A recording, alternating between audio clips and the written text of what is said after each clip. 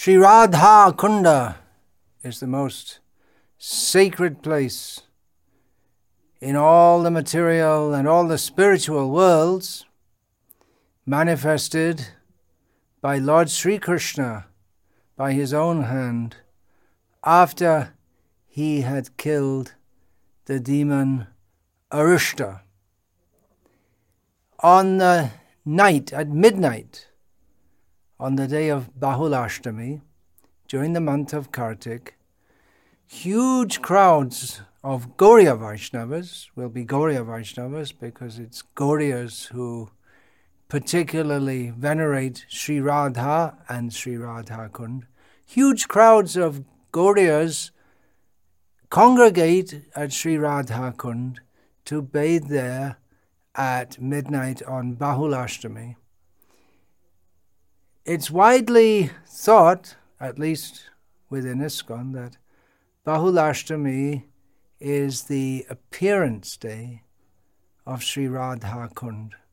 But actually, to be technically correct, it is the day of the reappearance in one sense, or the discovery. I'll explain that a little bit.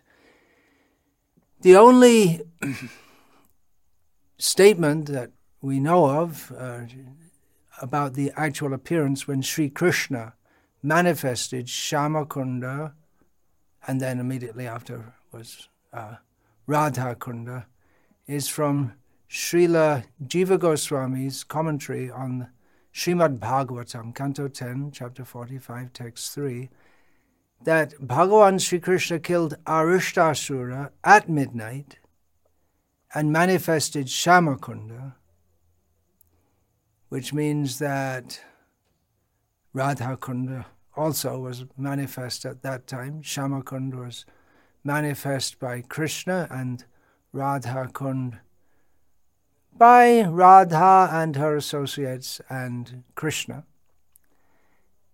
But Srila Jiva Goswami says that this was on Chaitra Purnima, which is in the Purnima on at the end of the month of Chaitra, which is in the spring.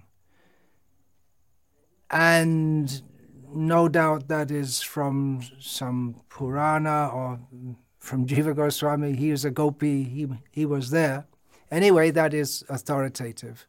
The appearance of Radha-kunda is on Chaitra Purnima. Then why do so many devotees congregate on Bahulashtami in the month of Kartik for bathing at Radha-kunda at midnight? Well, that was also the day of the manifestation of Radha-kunda in another way, because that was the day that Chaitanya Mahaprabhu rediscovered Radha-kunda, which was forgotten. He, while traveling throughout the forests of Vrindavan, came across a pond in the middle of the field. It was hardly even a pond, it was just a tiny little pool of water. And Chaitanya Mahaprabhu recognized this is Radha-kunda and bathed in it, and the local people were surprised. Well, why is he bathing in that little pond?